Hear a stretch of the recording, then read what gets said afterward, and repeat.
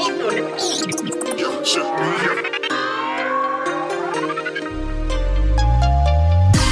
than yesterday, I gotta be better than yesterday. No matter if I'm playing six-man or star, I'm better than yesterday. I gotta be better than yesterday, I gotta be better than yesterday. No matter if I'm playing six-man or star, I'm better than yesterday. We gotta be better, do better. That's every minute, every second. Dropping juice, hope you collecting them. The voice of the people, we all gon' get heard. This real spill, never clean what I say. Always tuned in, never tuned out. Gotta stay woke and be a sleepwalker. Gotta stand up, got too many standouts. Stay ready like the six-man of the year. We up now. We up now. Be better than yesterday, I gotta be better than yesterday. No matter if I'm playing six-man or star, I'm better than yesterday. Be better than yesterday, I gotta be better than yesterday. No matter if I'm playing six-man or star, I'm better than yesterday.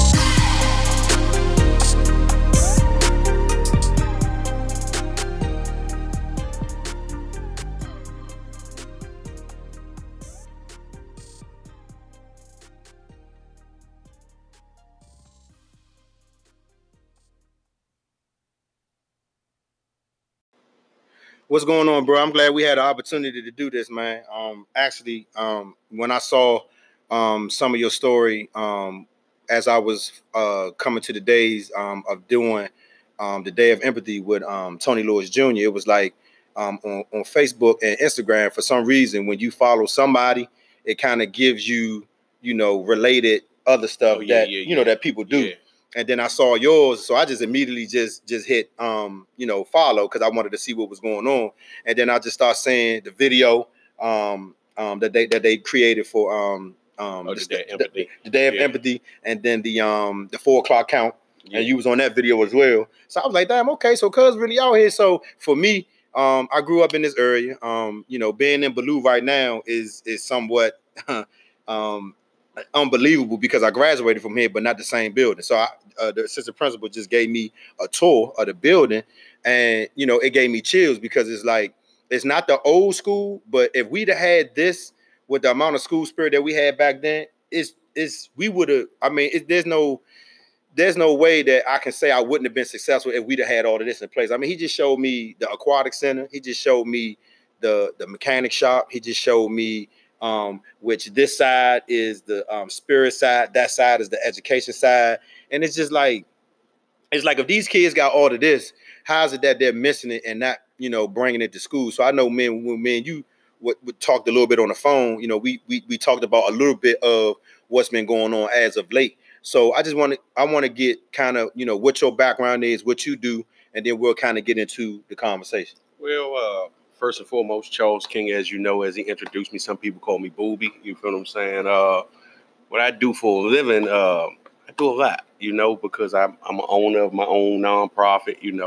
I got a team of dudes that, work with me on that. And what's the nonprofit? My nonprofit is called, the acronym is HOWL, HOWL, and it's called Helping Others with Life. And what we do is, we go out and we try to support the community in whatever form or fashion that we can. As we discuss, me and you, I came up with that name because it's a universal approach to any situation. Right. So I use that for that. But on top of that, I'm a credible messenger, and I work with youth coming through DYRS. Okay. So what I do with that is, I got basically youth that's been involved with the judicial system. And when they are committed, which means they are given time in the juvenile judicial system, once they're given a sentence by a judge, they're all assigned a credible messenger. Okay. And what we do is we help them in whatever form or fashion we can. The unique thing about credible messenger is that it's people that comes from those walks of life or that the youth are familiar with. Okay. So my background didn't actually hinder me with this job. It actually helped me. Right. Because I come from out of those environments and those communities where I go back into those communities, and I'm able to relate, not just relate, I'm able to make the connection, because with a lot of the youth, I might wind up knowing their mother, their father, their uncle, their aunt, their brothers, their sisters, whoever that might be older, right? I might have engaged them at some point in my life, whether it was in trials and tribulations going through the system when I was in the street, or maybe in another work environment, right? So that's what I actually do for a living, is those two things, those are my two primary focuses. But every day I get up and I engage. I'm with a youth just about 7 days a week, whether it's my son or whether it's somebody else's child, because I can't just say son, because I have had females on my caseload. Gotcha. So when even all like 7 days a week, I'm with youth. And so I know one time when I was on Facebook and I saw you in Alabama, and I was like, yeah, if you get a chance to go near University of Alabama, it's this little barbecue joint called Dreamland, you know, try to get there. You was like, I bet. And then I started looking at, you know, some of the places you was at. I was like, damn, he really taking these kids on like a history lesson for real. Like not like a regular field trip, but like a field trip with a lot of meaning and a lot of history to it. And so when we start stuff, you know, nonprofits, or when we start feeling like we want to do something, you know, better in the community, it don't happen overnight. So give us, you know, I mean, I read the bio and I was like, instead of me reading it, I wanted you to just give me, you know, a brief bio of, you know, where Charles came from and how, you know, Charles evolved to, you know, creating How. Well, where I come from is, right, I don't like to say Washingtonian. I was raised in DC, right? That's me too. That's just how I'm gonna say it, right? Because you know, where you from? Everybody know where that's at. If DC. You know me, you know if you read my bio, right? You know I'm a returning citizen, as they quote now, right? That's the terminology for a person coming back to the community, right? But to start at the beginning, like I was born and raised in Northwest, right? And I was there pretty much my whole life. You know, my mother moved around, you know, as a kid. I'm following my mother because she's providing my livelihood. Correct. She's, you know, taking care of me. So I have no option but to go where she goes. But I was always allowed to go back to the environment that I was raised at because my grandmother was living in. Right. So, like, that was the foundation. Even when we hit hard times, if we ain't had nowhere else to go and my mother had to move, we went back there, right?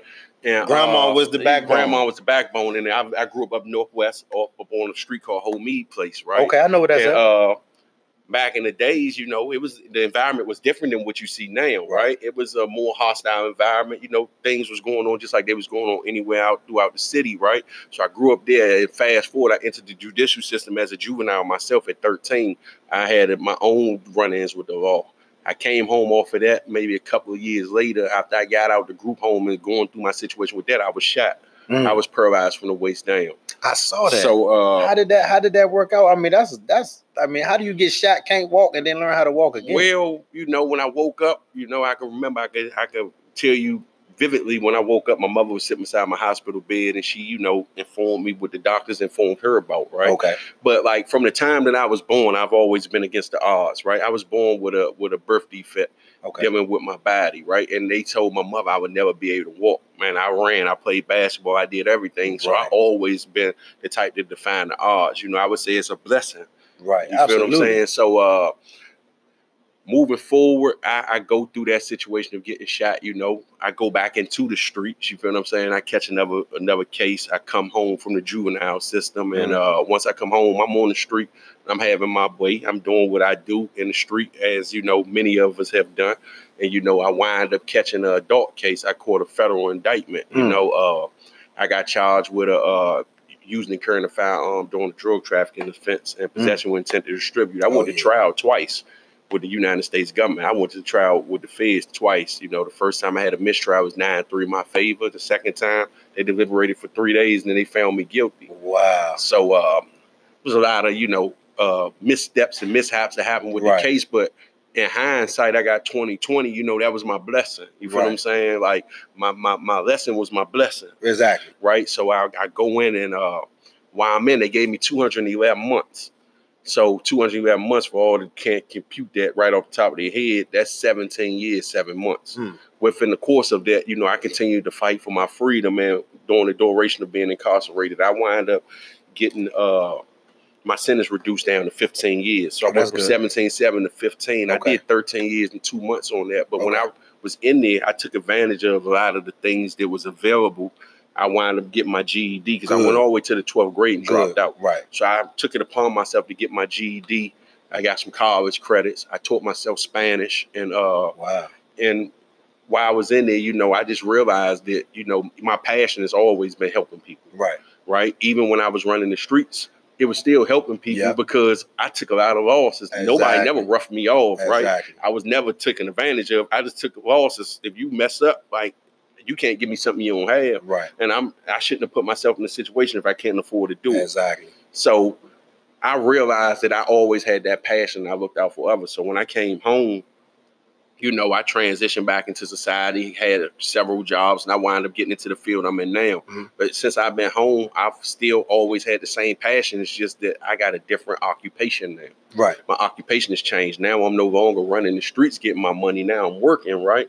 So like I decided to put together the nonprofit, you know, even before we put the nonprofit together, we was already out doing stuff. Doing the work. Yeah, doing the work. So we just made it legit with the actual paperwork and everything. And it's funny you say that, because I'm at the point where I'm at now, where when I first wanted to do a podcast, people kind of came to me and was like, man, you should do one. I was like, but what do people do on podcasts? So I started watching them and just saying what it was. Yeah. And then it was like, I heard people saying, but everybody got a podcast. Everybody got a podcast. But it's like now I feel like, everybody has a podcast, but everybody got their own lane.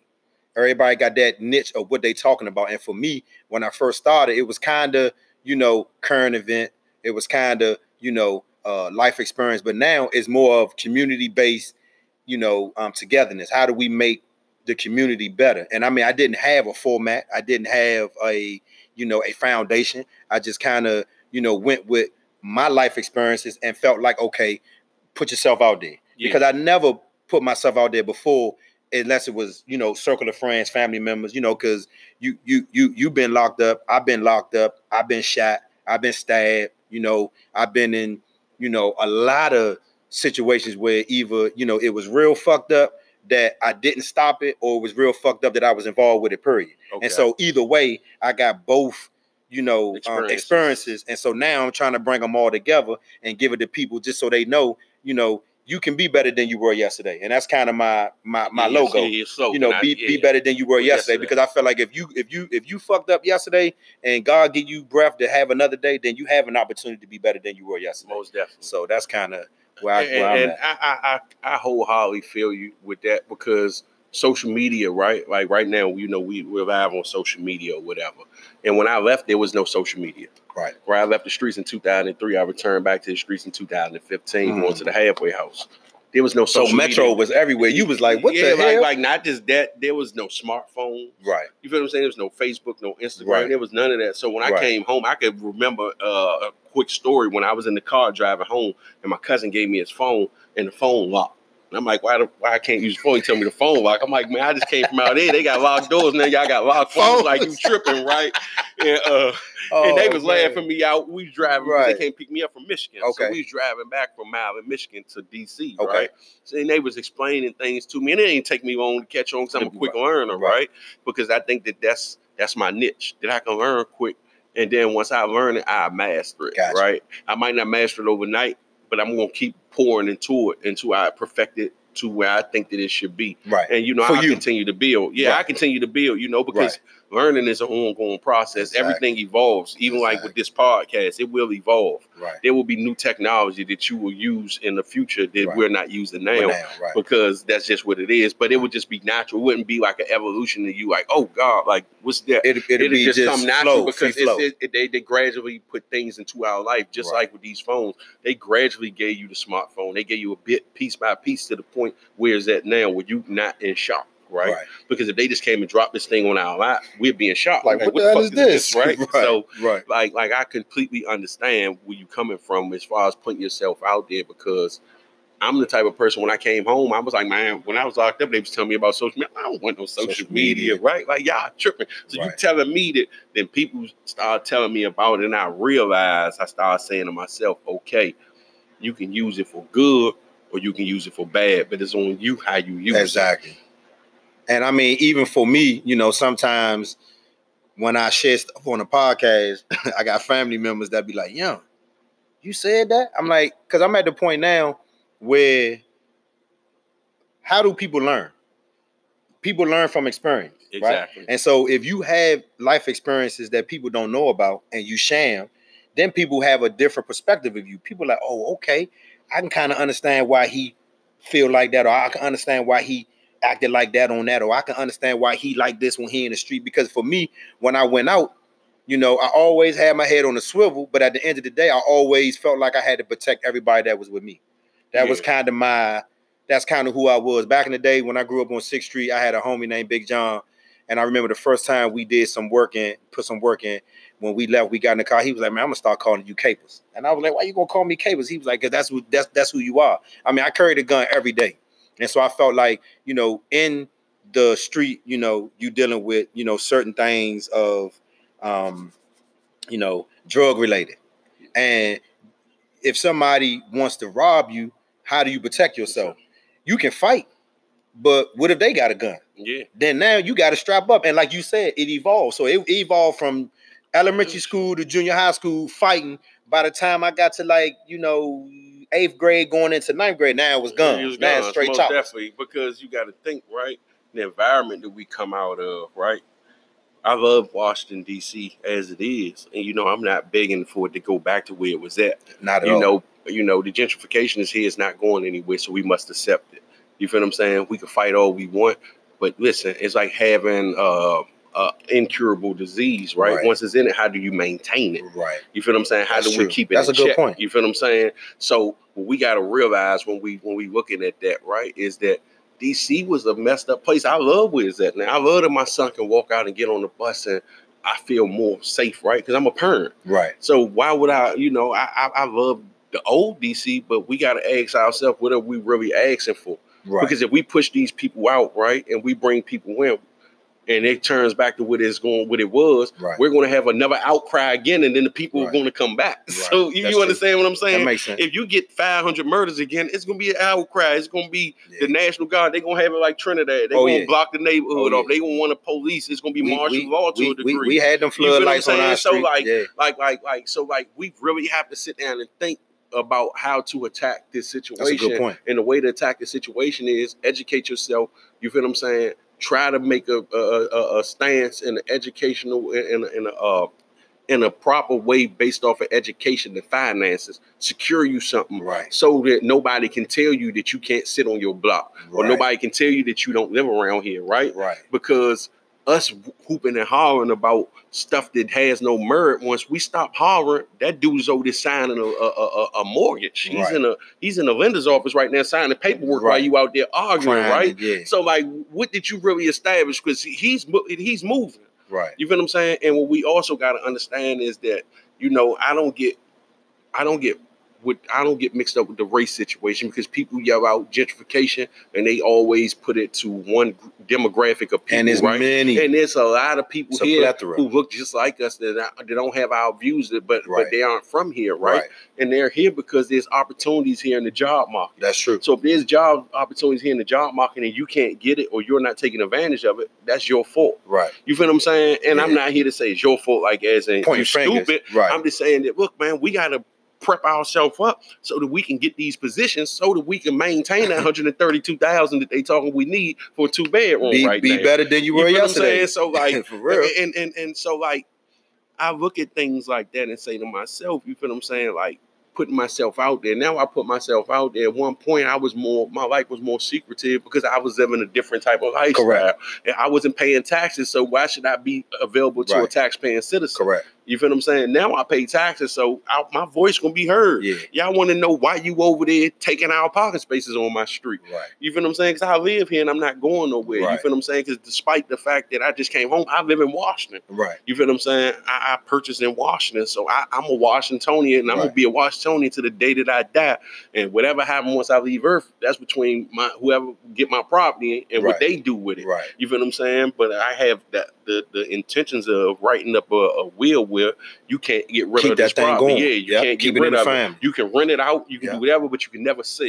Yeah. And how does that look? That gives my son a foundation to always be able to be inside the loop of what's going on in the city. Generation after generation. Because this city has a lot of opportunities to offer for everyone. Yes. You feel what I'm saying? Got to get out there though. You just got to go out there and seek it. Like without knowledge, how can you get anything? I mean, the opportunity that I'm getting with Baloo, I mean, I'm gonna just put the cat out the bag. The opportunity that I'm getting here, is special because I didn't know anything about, being able to volunteer in the school. And I heard people say they volunteered, but I'm thinking it was just, they just go in the building and just volunteer. But it's a process. You got to go downtown. They got to do fingerprints. You got to go take a TB test. You got to go through all of that. Child family safety, all that. Which comes make sure that you know that. And so I didn't know that. And so with Kenny, the assistant principal telling me, kind of what I needed to do. Now, when I talked to him this morning, I was like, yeah, so I filled out the application online. I got to go take the TB test. Once I get that, then I take it downtown to do the fingerprints. He said, oh, you serious? I said, listen, once I learn something and I know that it's a good opportunity, regardless, I follow up with it. And I think that's kind of where the podcast has evolved, because I've been consistent. Like when I look on, the record of my podcast now, I think it's like I'm up to like 65 episodes. Yeah. And so when somebody go on the app and see that they like, man, this joker really putting in work. Yeah. And so the consistency to me is paying off. And one of the things that I, had an issue with at first was, I ain't getting enough noise, ain't enough people talking about me. But I go out, I see people, whether I work with them, whether I went to high school with them, whether I went to college with them, when they see me, we dab each other, we ask each other how they doing, and guess the first thing they say? Man, I was listening to the podcast last night. I was like, damn, for real? Yeah. And so it's like, without it being said, people are listening, so I can't get that mindset that just because I'm not getting a certain amount of feedback, I still got to be consistent regardless. Well, I can attest to that, right? Because even when I went to the DC Natives Day over Union Oyster Bar. Right? Oh yeah, I was there. Yeah, I saw you through the crowd, and I was like, okay, that's the dude to do the podcast, right? Mm-hmm. But like you recognize me because of the situation with Tony, but I recognize you from you promoting your podcast. That's crazy. You feel what I'm saying? So that's like, crazy. But so many people out there, and so that's how you reached out to me. Yeah, so like, okay, so like that's a good look. You feel what I'm saying? Like. Sometimes, man, we just gotta take advantage of the opportunities given, because it's like planting a seed. Somebody might listen to your podcast 2 years from now, right, and be like, I need to meet this dude. Right. It might be a 2-year-old podcast. They might call you like, man, listen to your podcast. You think they just listen to episode, say 65. They talk about episode 2. Right. That's true. So you never know, because once you put something in the universe, it lives forever. Especially something that's digital, right? That's true. It's like music. Like music will play forever. Music will play forever, and it will really play forever. Anything that's like music or like podcast, it'll last forever. Why? Because now it's digital. Right. And you can save it. It's digital. Yeah. You don't even have to save it. It's there. Right. You feel what I'm saying? You just got to go get it. You just got to find it. Once you put it out there, it's there. Yeah, that's true. As opposed to when we was growing up, if you didn't have the CD or you didn't have the tape, you didn't have the VHS to watch Vericon, right? You couldn't watch Vericon. It wasn't just accessible. That's true. Now it's out here. So like I can walk up to somebody and say, man, check me out on 6 Man Podcast. Right.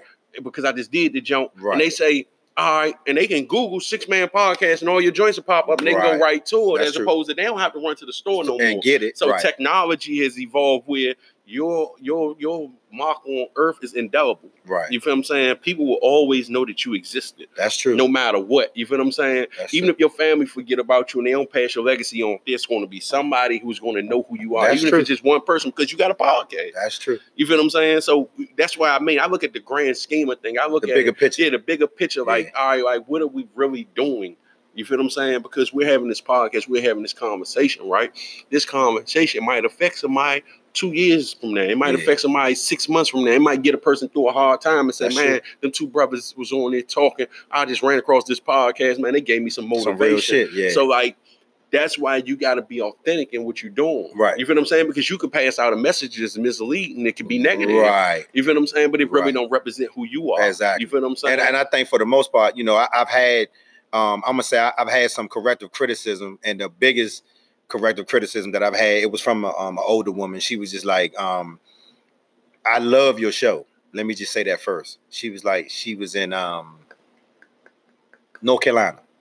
And she was like, I love your show. And I was like, you in North Carolina? She was like, yes, I'm starting to listen to it every morning. She said, but the only thing that I would ask you to consider is not to curse so much. Yeah. She said, because sometimes when people tend to curse a lot, they come off as ignorant. Exactly. She was like, so I'm not telling you, when you, she said, because I can tell when you have cursed in the past, you were emotional about that specific thing you were talking about. And then, that curse word might have just came out, but then you went ahead and followed it up with a lot of more information. She said, but just try to be mindful of your audience and not to, use as much profanity. I said, and that's the only corrective criticism that I've had thus far. And then, somebody else was just like, try to give your guests an opportunity to speak so they can kind of give their, their version. story. Yeah, most definitely. Right. And and I completely understand that, because like, even like putting your story out and me being a guest right now, right? Like we can talk about anything. Like, as I told you, we set it up, man. Listen, whatever you want to talk about, we can talk about, right? Because I'm open to that. You feel what I'm saying? But sometimes what the person got to also understand is that when you're doing your podcast, right? Even though it's your podcast, you might be feeding me some information too. Correct. You feel what I'm saying? Correct. So even if I'm talking too much, I might miss my information. Right. And the information you might be feeding to me, right, That's true. might help somebody else also. That's true. You feel what I'm saying? So it got to be a balance. Exactly. You feel what I'm saying? It really got to be a balance. You feel what I'm saying? That's what it's more so about. In all actuality, it has to be a balance. Right. If there's no balance, then like, nah, it ain't gonna work. Right. Nothing. I mean, even when you go by, a battery has a negative and a positive. You got an up and a down. You got to add and subtract. It's a balance. Everything has to be balanced. So if it's not balanced, right, it's not going to work. You feel what I'm saying? Two of nothing can create anything. That's true. You feel what I'm saying? You shake me, you give me two male dogs. They can't reproduce. They can't do nothing. You feel what I'm saying? But fight. You feel what I'm saying? Right. And what that produce in a fight is destruction. Right. Because someone is going to be hurt. You feel what I'm saying? Or both of them can wind up coming out hurt. Right. So it creates destruction. You feel what I'm saying? It's a setback, because if it's a setback, it means that they have to heal up in order to get back where they was at before the fight. Right. You feel what I'm saying? That's true. And that's a lot of like, even right now with these youth out here going into that segue, right? Dealing with these youth out here sitting in this school. I got youth on my caseload that attend the school. Right. So I'm in the school, I'm checking on attendance, and I'm doing things of those natures, right? Right. But what we have to understand, we're dealing with our youth, especially in this city, because I can't speak for anywhere else, but I know that the youth are having problems all across the world. I'm not just gonna say United States, across the world, Detroit, right? Yeah. So everywhere, anywhere, especially urban environments, right? We got to meet our youth where they at. We can't be judgmental. We can't tell them about, man, what we used to do back in the days, or you a stupid person because you did such and such, or why would you do that? Listen, if it made sense to them, they wouldn't. They wouldn't. You know what I'm saying? If it was illogical to them, they wouldn't do it. And to that point, I remember, just talking about certain things on social media, and I tend to hear people, "Oh, these youngers tripping. They lunching." I said, "Well, let me play devil's advocate. What would you like them to do? Exactly. Where's their direction to do better?" And not only that, have you ever really did your research on this person before you say he tripping? Right. It's like going to talk to a military vet that's schizophrenic, but you don't realize he's been through several wars and he's suffering very badly from PTSD, because mental health is very imperative all through our community, from adolescents all the way up to adults. We dealing with certain mental health issues that's not addressed. We call it that they lunching. They not lunching. We just don't address it in the proper format. So I did a series on PTSD because I wanted to break it down in terms of giving people an understanding that PTSD is real, one, and two, is not military driven all the way. No. I said, because where I grew up, 6th Street Southeast, where I seen people get their head blown off, I seen people get shot. Like I said, mentioned, been shot, been stabbed, been in a lot of different situations. I didn't have insurance to go talk to a doctor. I didn't have money. All I had to do was go to the liquor store, give me a fifth of Remy, and smoke some weed, and that was kind of my medication. To try to deal with it, cope with it, whatever So on the PTSD episode that I had, I was able to share some of my stuff with my guests. But I talked to somebody who was a correctional officer. I'm sorry, he was the director of corrections in youth center. Okay. And down Lorton and in DC jail, and he was in the military. And then I had another guy who talked about his military PTSD, but his was from military and family, because he said his father used to beat him up. Yeah. And then I spoke to a young lady, and she was saying her PTSD was from being assaulted. You know, and so I was like, PTSD is real, but it's not just military driven. Well, I tell you like this: there's so much exposure to trauma. Exactly. Based upon the outlets that are available now. That's true. Right? That people don't even realize what they're being exposed to. They're being exposed to so much, they're becoming desensitized. Exactly. Desensitized is a form of PTSD. I would agree with that. Because if you see something so much and it becomes normal, you're not normal. Right. You feel what I'm saying? Because we can go in some communities where people don't know nobody in prison. Then we can go in communities where we've been knowing people in prison since the time that we can remember. And it's normal to them. And it's normal to us, and the people that's in the community that don't, they like what? Like in jail? In jail, like, what? Oh my God. What? You feel what I'm saying? So like, that's just a prime example. So if you take social media, for example, as I said, you can use it for positive or negative, right? But now we're going to go into the negative side of it, right? I can go in my social media and I guarantee you I can see somebody get beat up, shot, stabbed, killed, disrespected, put out their house, and all that. At one point in time, I never seen that unless I was there at the scene. Right. You feel what I'm saying? Like you said, you grew up on 6th Street. You seen somebody get their head blew off. You seen it, right? Mm-hmm. Nowadays, kids don't even have to be on 6th Street to see it because they can just open up their phone and somebody might have DM'd it to them or it might come up on your timeline. And I don't understand. I don't understand that aspect of social media. I don't understand that you are literally committing a crime, but now you putting it out there for everybody to see. Because I said, as I said just a few minutes ago, I'm scared to do that. It doesn't register to them in that manner. That is not normal. It's not normal. Not just that, it doesn't seem out of place. Because if you're seeing everybody flashing guns, right? Smoking weed. You 16, bro. First and foremost, we know weed legal, but you 16, so it's illegal in your video, right? Exactly. So did you talk about you yelling out weed legal? Like no, your parents about to go to jail or somebody. You know what I'm saying? You put somebody under the gun. Exactly. Really think about it. Like who's gonna be held responsible because that's child neglect. That's true. You feel what I'm saying? Like who's gonna be held responsible?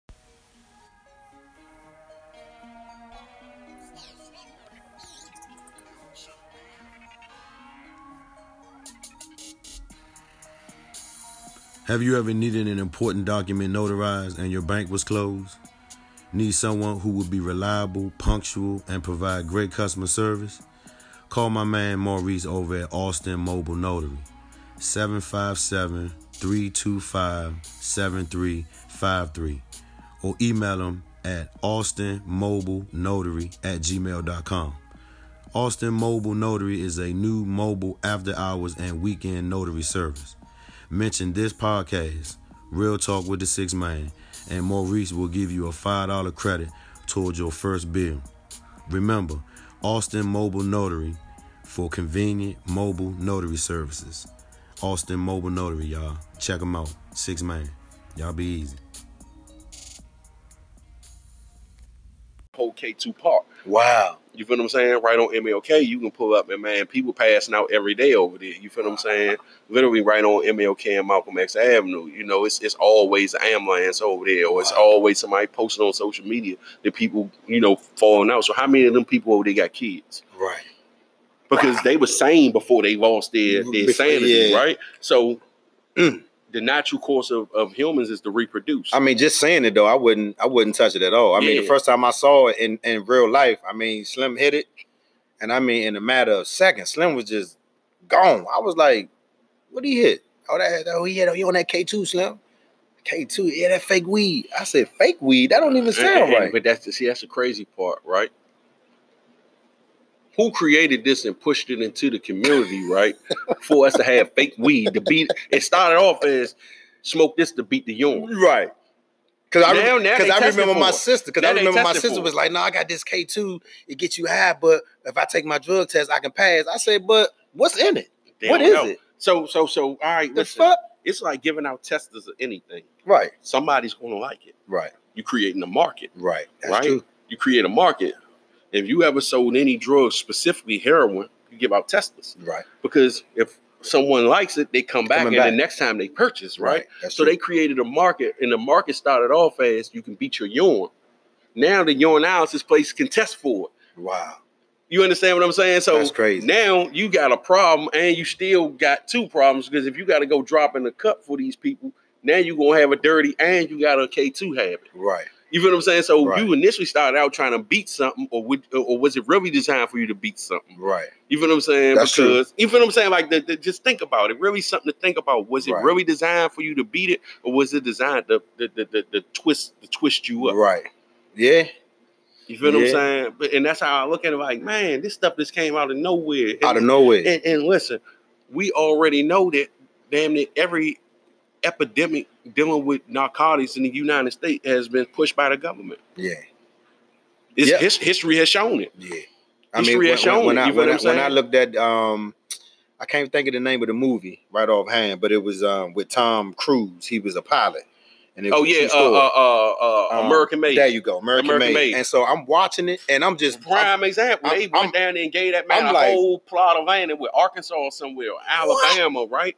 So every mate, and if you go before that, right, and you look at the heroin epidemic, right? When them people was flying that stuff back, man, you can't tell me, man, that the government don't know what's on their planes, right? Man. You can't tell me that. It's humanly impossible. Yeah, for you not to know what you take. Now you might put something, smuggle something. We talking about tons of stuff. Yeah. We ain't talking about no little stuff. No, something that you put in your drawers. We ain't talking about nothing small. We talking about tons of stuff. So let's really look at the big picture. So now you have that, then you have the crack herb. We already know that about Contra with Oliver North and Ronald Reagan and them, right?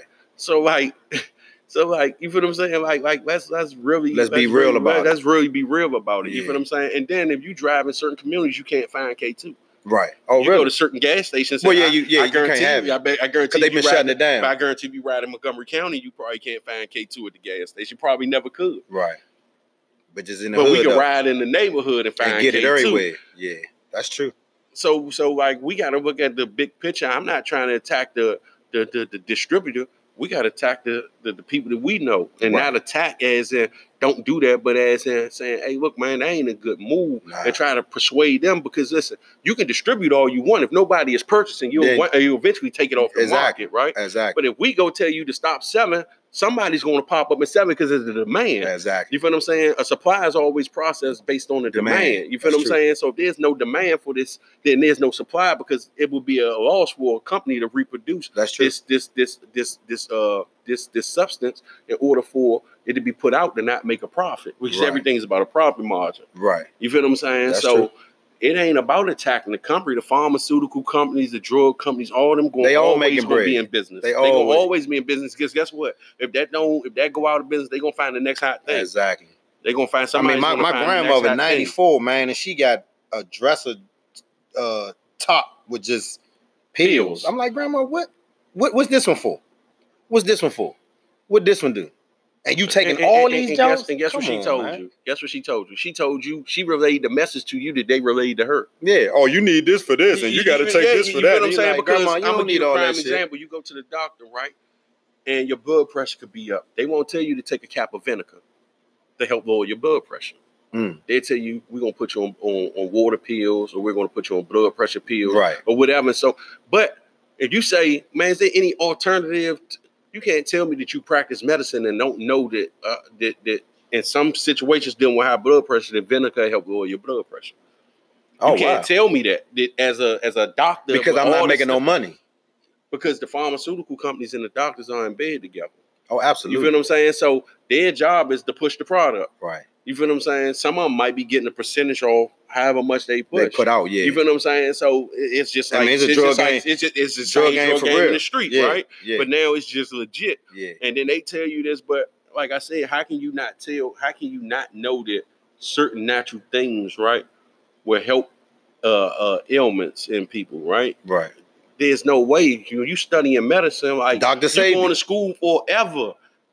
Dr. Sabi. Exactly. Like you tell me he the only man in this world who knew the information that he knew? Nah.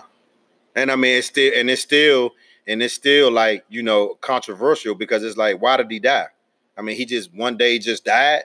Like nobody really knows what happened to him. And I mean, I don't want to start nothing. Conspiracy theories. Yeah, I mean, because he died, but like let's look at it. I mean, you know, he died. Nipsey was starting to, you know, document, you know, his work.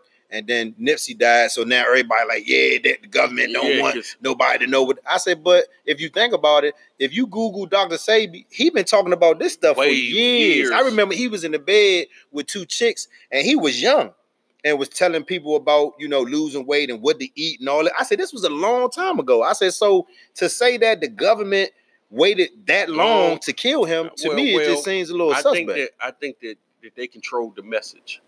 I think his message was controlled because the same way you do a podcast Back then, you had to go through certain channels in order to get your message out. They didn't have this type of technology available, right? That's true. They just put it out there. Just put it out there. Right. And even once you put it out there, you're still going to have doubters. I don't care what you do. You're going to always have doubters. You can be doing everything 100% right. Somebody will come and say, and they probably got the hookup. That's true. You can be getting up every day, busting your ass. A, B, you got your plan. You can show them your plan, walk through it and everything. And somebody's still going to say, man, you sure that that's right what he showed you? Yeah. Because I don't understand how he doing it. So you're going to always have your doubters, right?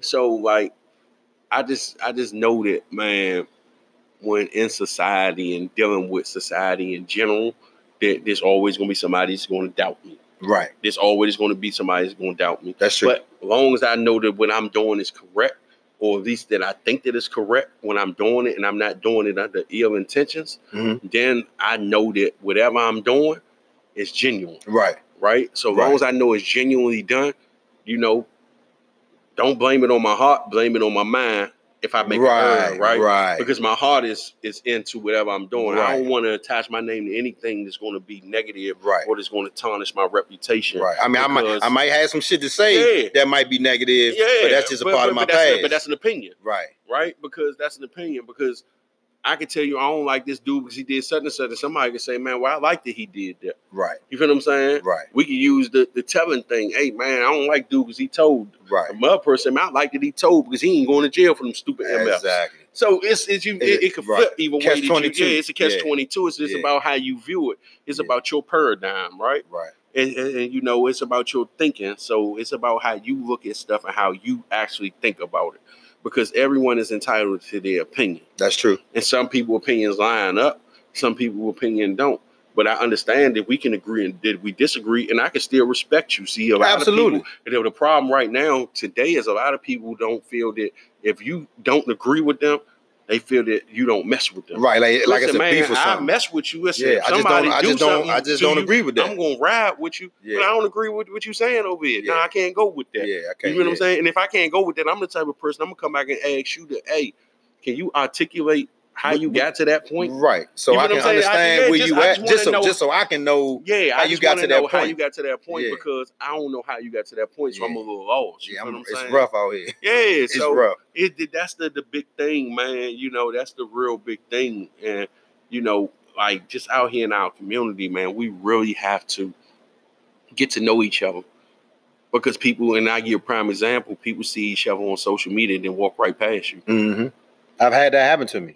And I mean, people comment on your posts, to speak to you, and as soon as they see you, it's like they don't know you because social media has actually, to a degree, hindered real life interactions. I've heard that. You feel what I'm saying? To a degree. I mean, it don't bother me though. It don't bother me. Like, I'm not the type of person that's gonna be pressed to be like, oh hey, what's up? You know what I mean? People who be like, man, they ain't like my stuff. Like, man, listen.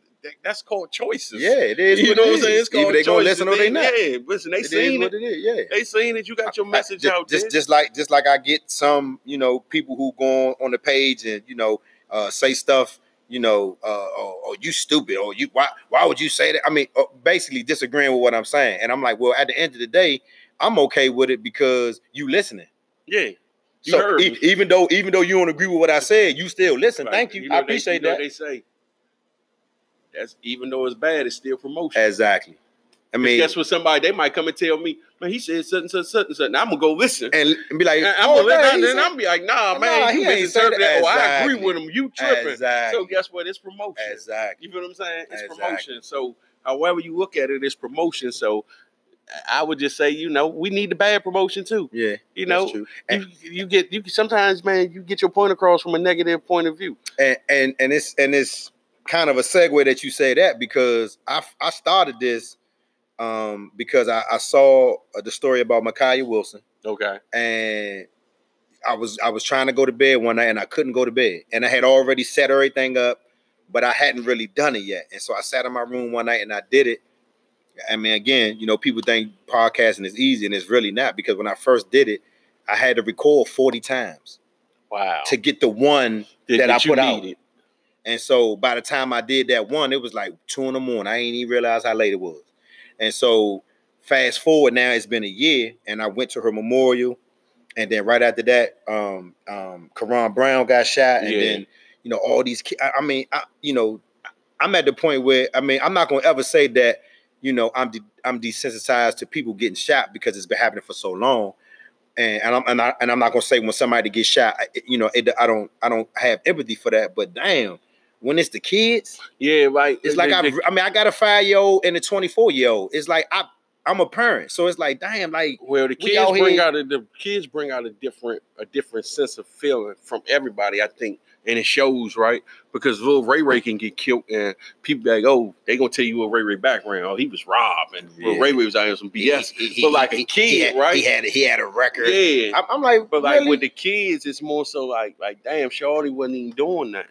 You feel what I'm saying? Like, and if he was doing something, or she was doing something, and I'm not speaking in general to a specific kid, if they were doing something, it didn't call for those type of actions, right? You feel what I'm saying? Because it couldn't have been that drastic. Not that drastic. So, when I found out about the Karan Brown thing and found out that it was a father, where the other son had a fight or something, and then the little boy that he shot beat his son up. I'm like, so you came back with a gun?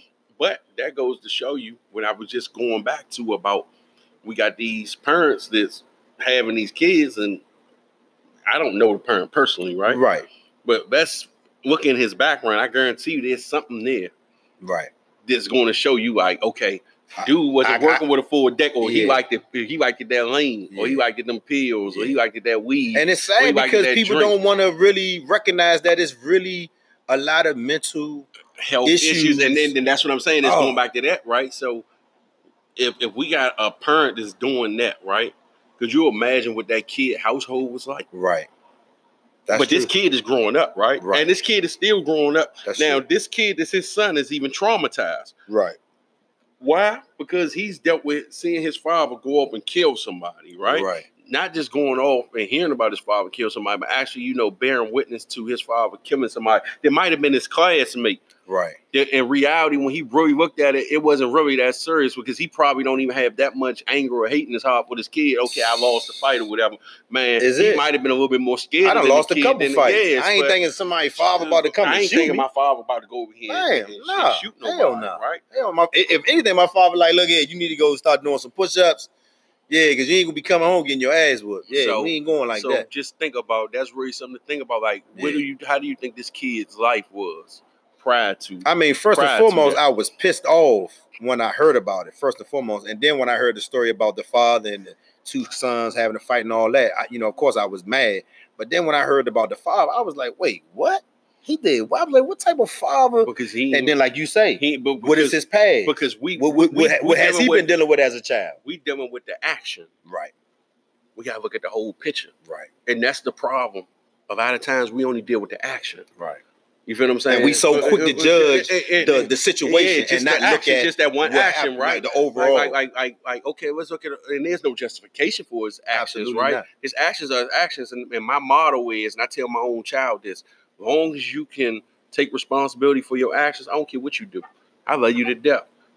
If you go out here and you feel like you can do 30 years for something, hey, I salute you. Yeah. You feel what I'm saying? Because we all got to live with our actions and the choices that we make. That's true. You feel what I'm saying? So that's how I really live my life. I tell that to my youth. I tell that to my own child. I tell that to my circle around me of friends. You feel what I'm saying? Look, man, I'm not tripping.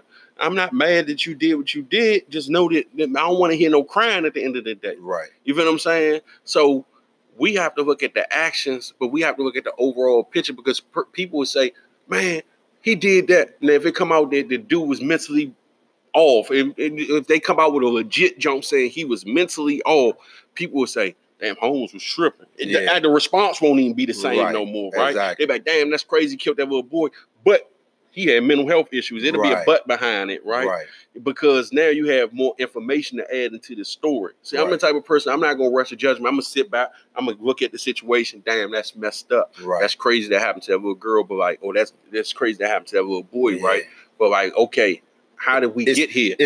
How did we get here? Yeah. How did this lead up That's to what this? I want to know now. Yeah, I want to know how did it get to that point? Because he'll wind up, if he got some type of issue, he might wind up in help. court, right? Yeah. And not get the type of time somebody think, and they'll be like, that's crazy, but The system is the system, and the system takes certain things into consideration. That's true. When dealing with certain individuals, right? So we know it, right? And it's different strokes for different folks. And prime example, Hinckley on the street, he tried to kill the president, but I know dudes like Tony Willis Sr., right? Free Tony Willis Sr. Exactly. Who's doing life and ain't killed nobody. You tried to kill the president of the free world. You shot a person on national TV and tried to kill the president of the free world, and you're back in society.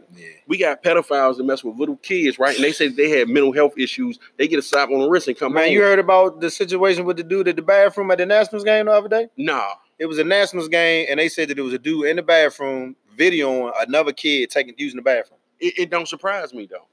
It don't surprise me because, listen, even when I was in federal prison, right? I don't like to say certain stuff, but he'd have got cranked. Man, listen, I'd have cranked him on site. Why not? On site. Why not? I'd have cranked his ass on site. Listen, sometimes justice served on the spot is called for, right? Because, you know, like you're still in the kid's innocence. Exactly. You feel what I'm saying? Like he trying to take a piss, cuz what is you doing? Like, for real?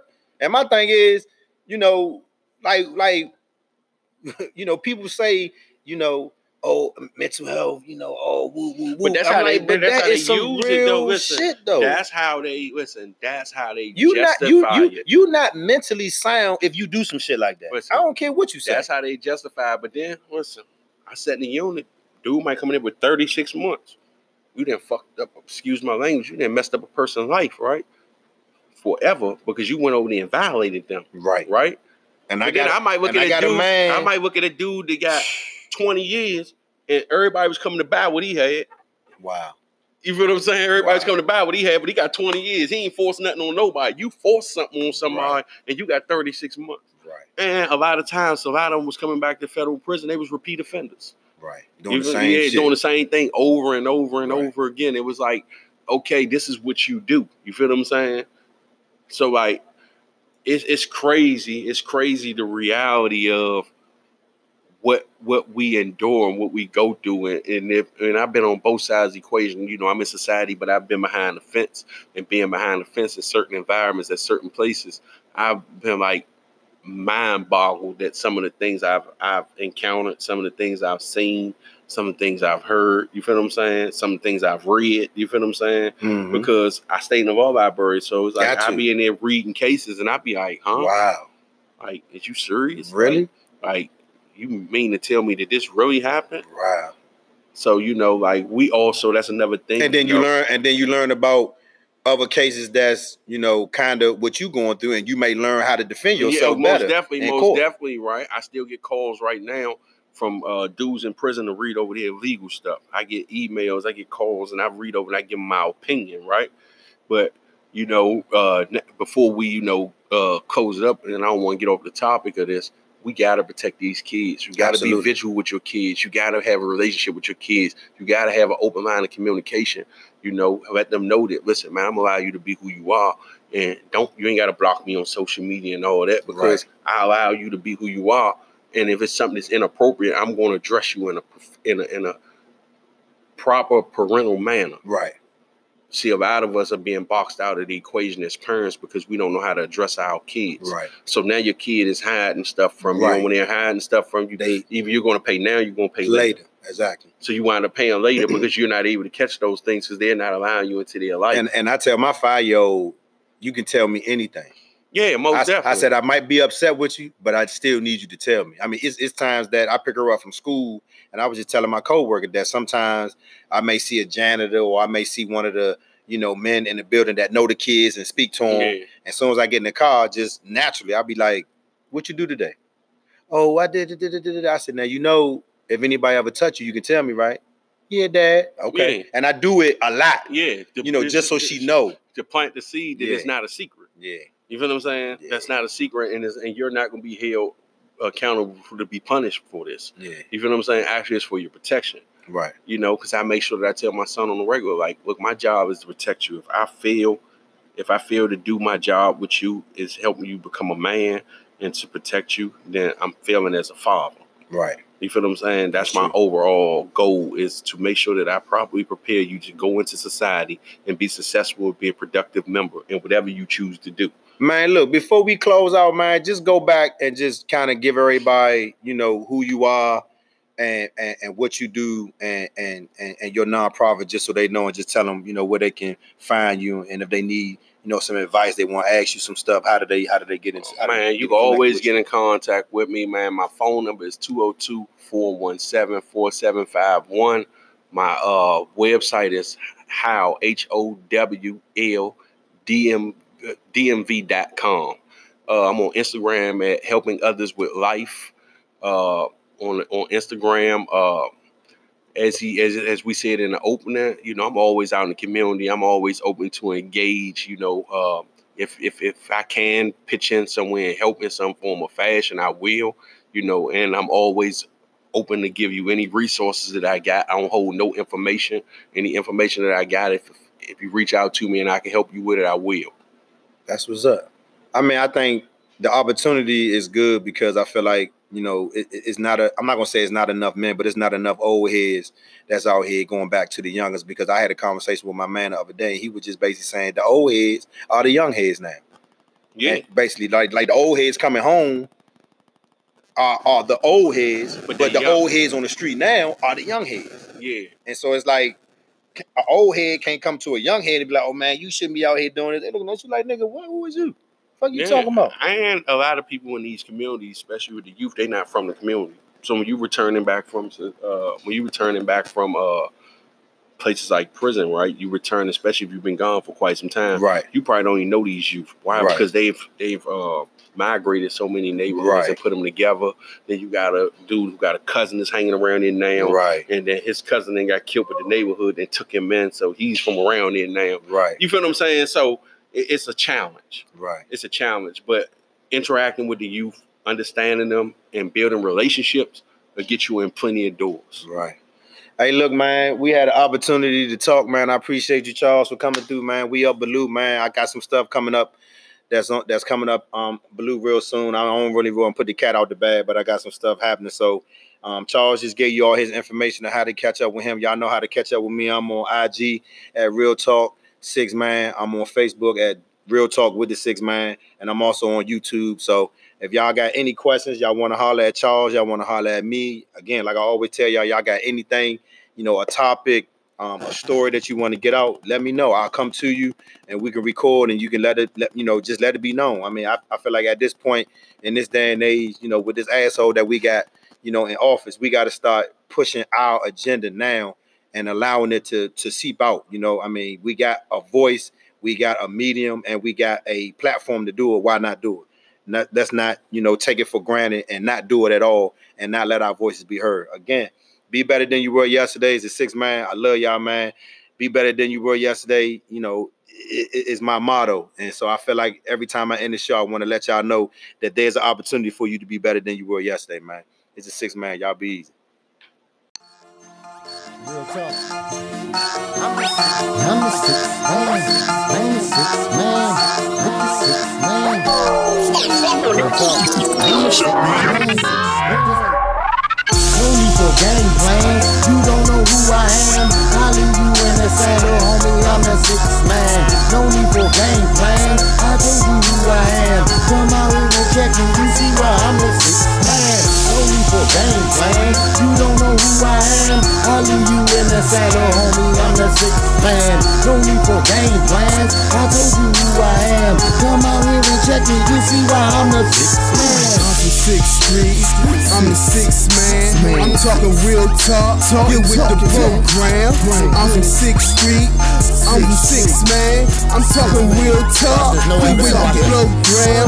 First they call me Horton, then I made them fit the beard when I rain these tears on all your top tiers. Yeah, the rain was some smoke. You want a clipper or a hawk? I'm hot, Jamal Crawford, make a blazing trail to the rack. I'm Cliff Robinson. Say I was a king with the sack. OG Fox B. Jackson. So pardon you, little homie.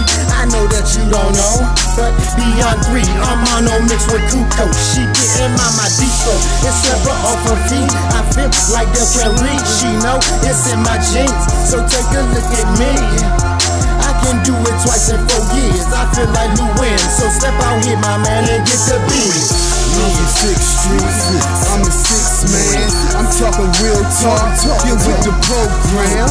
I'm from 6th Street, I'm from 6th man.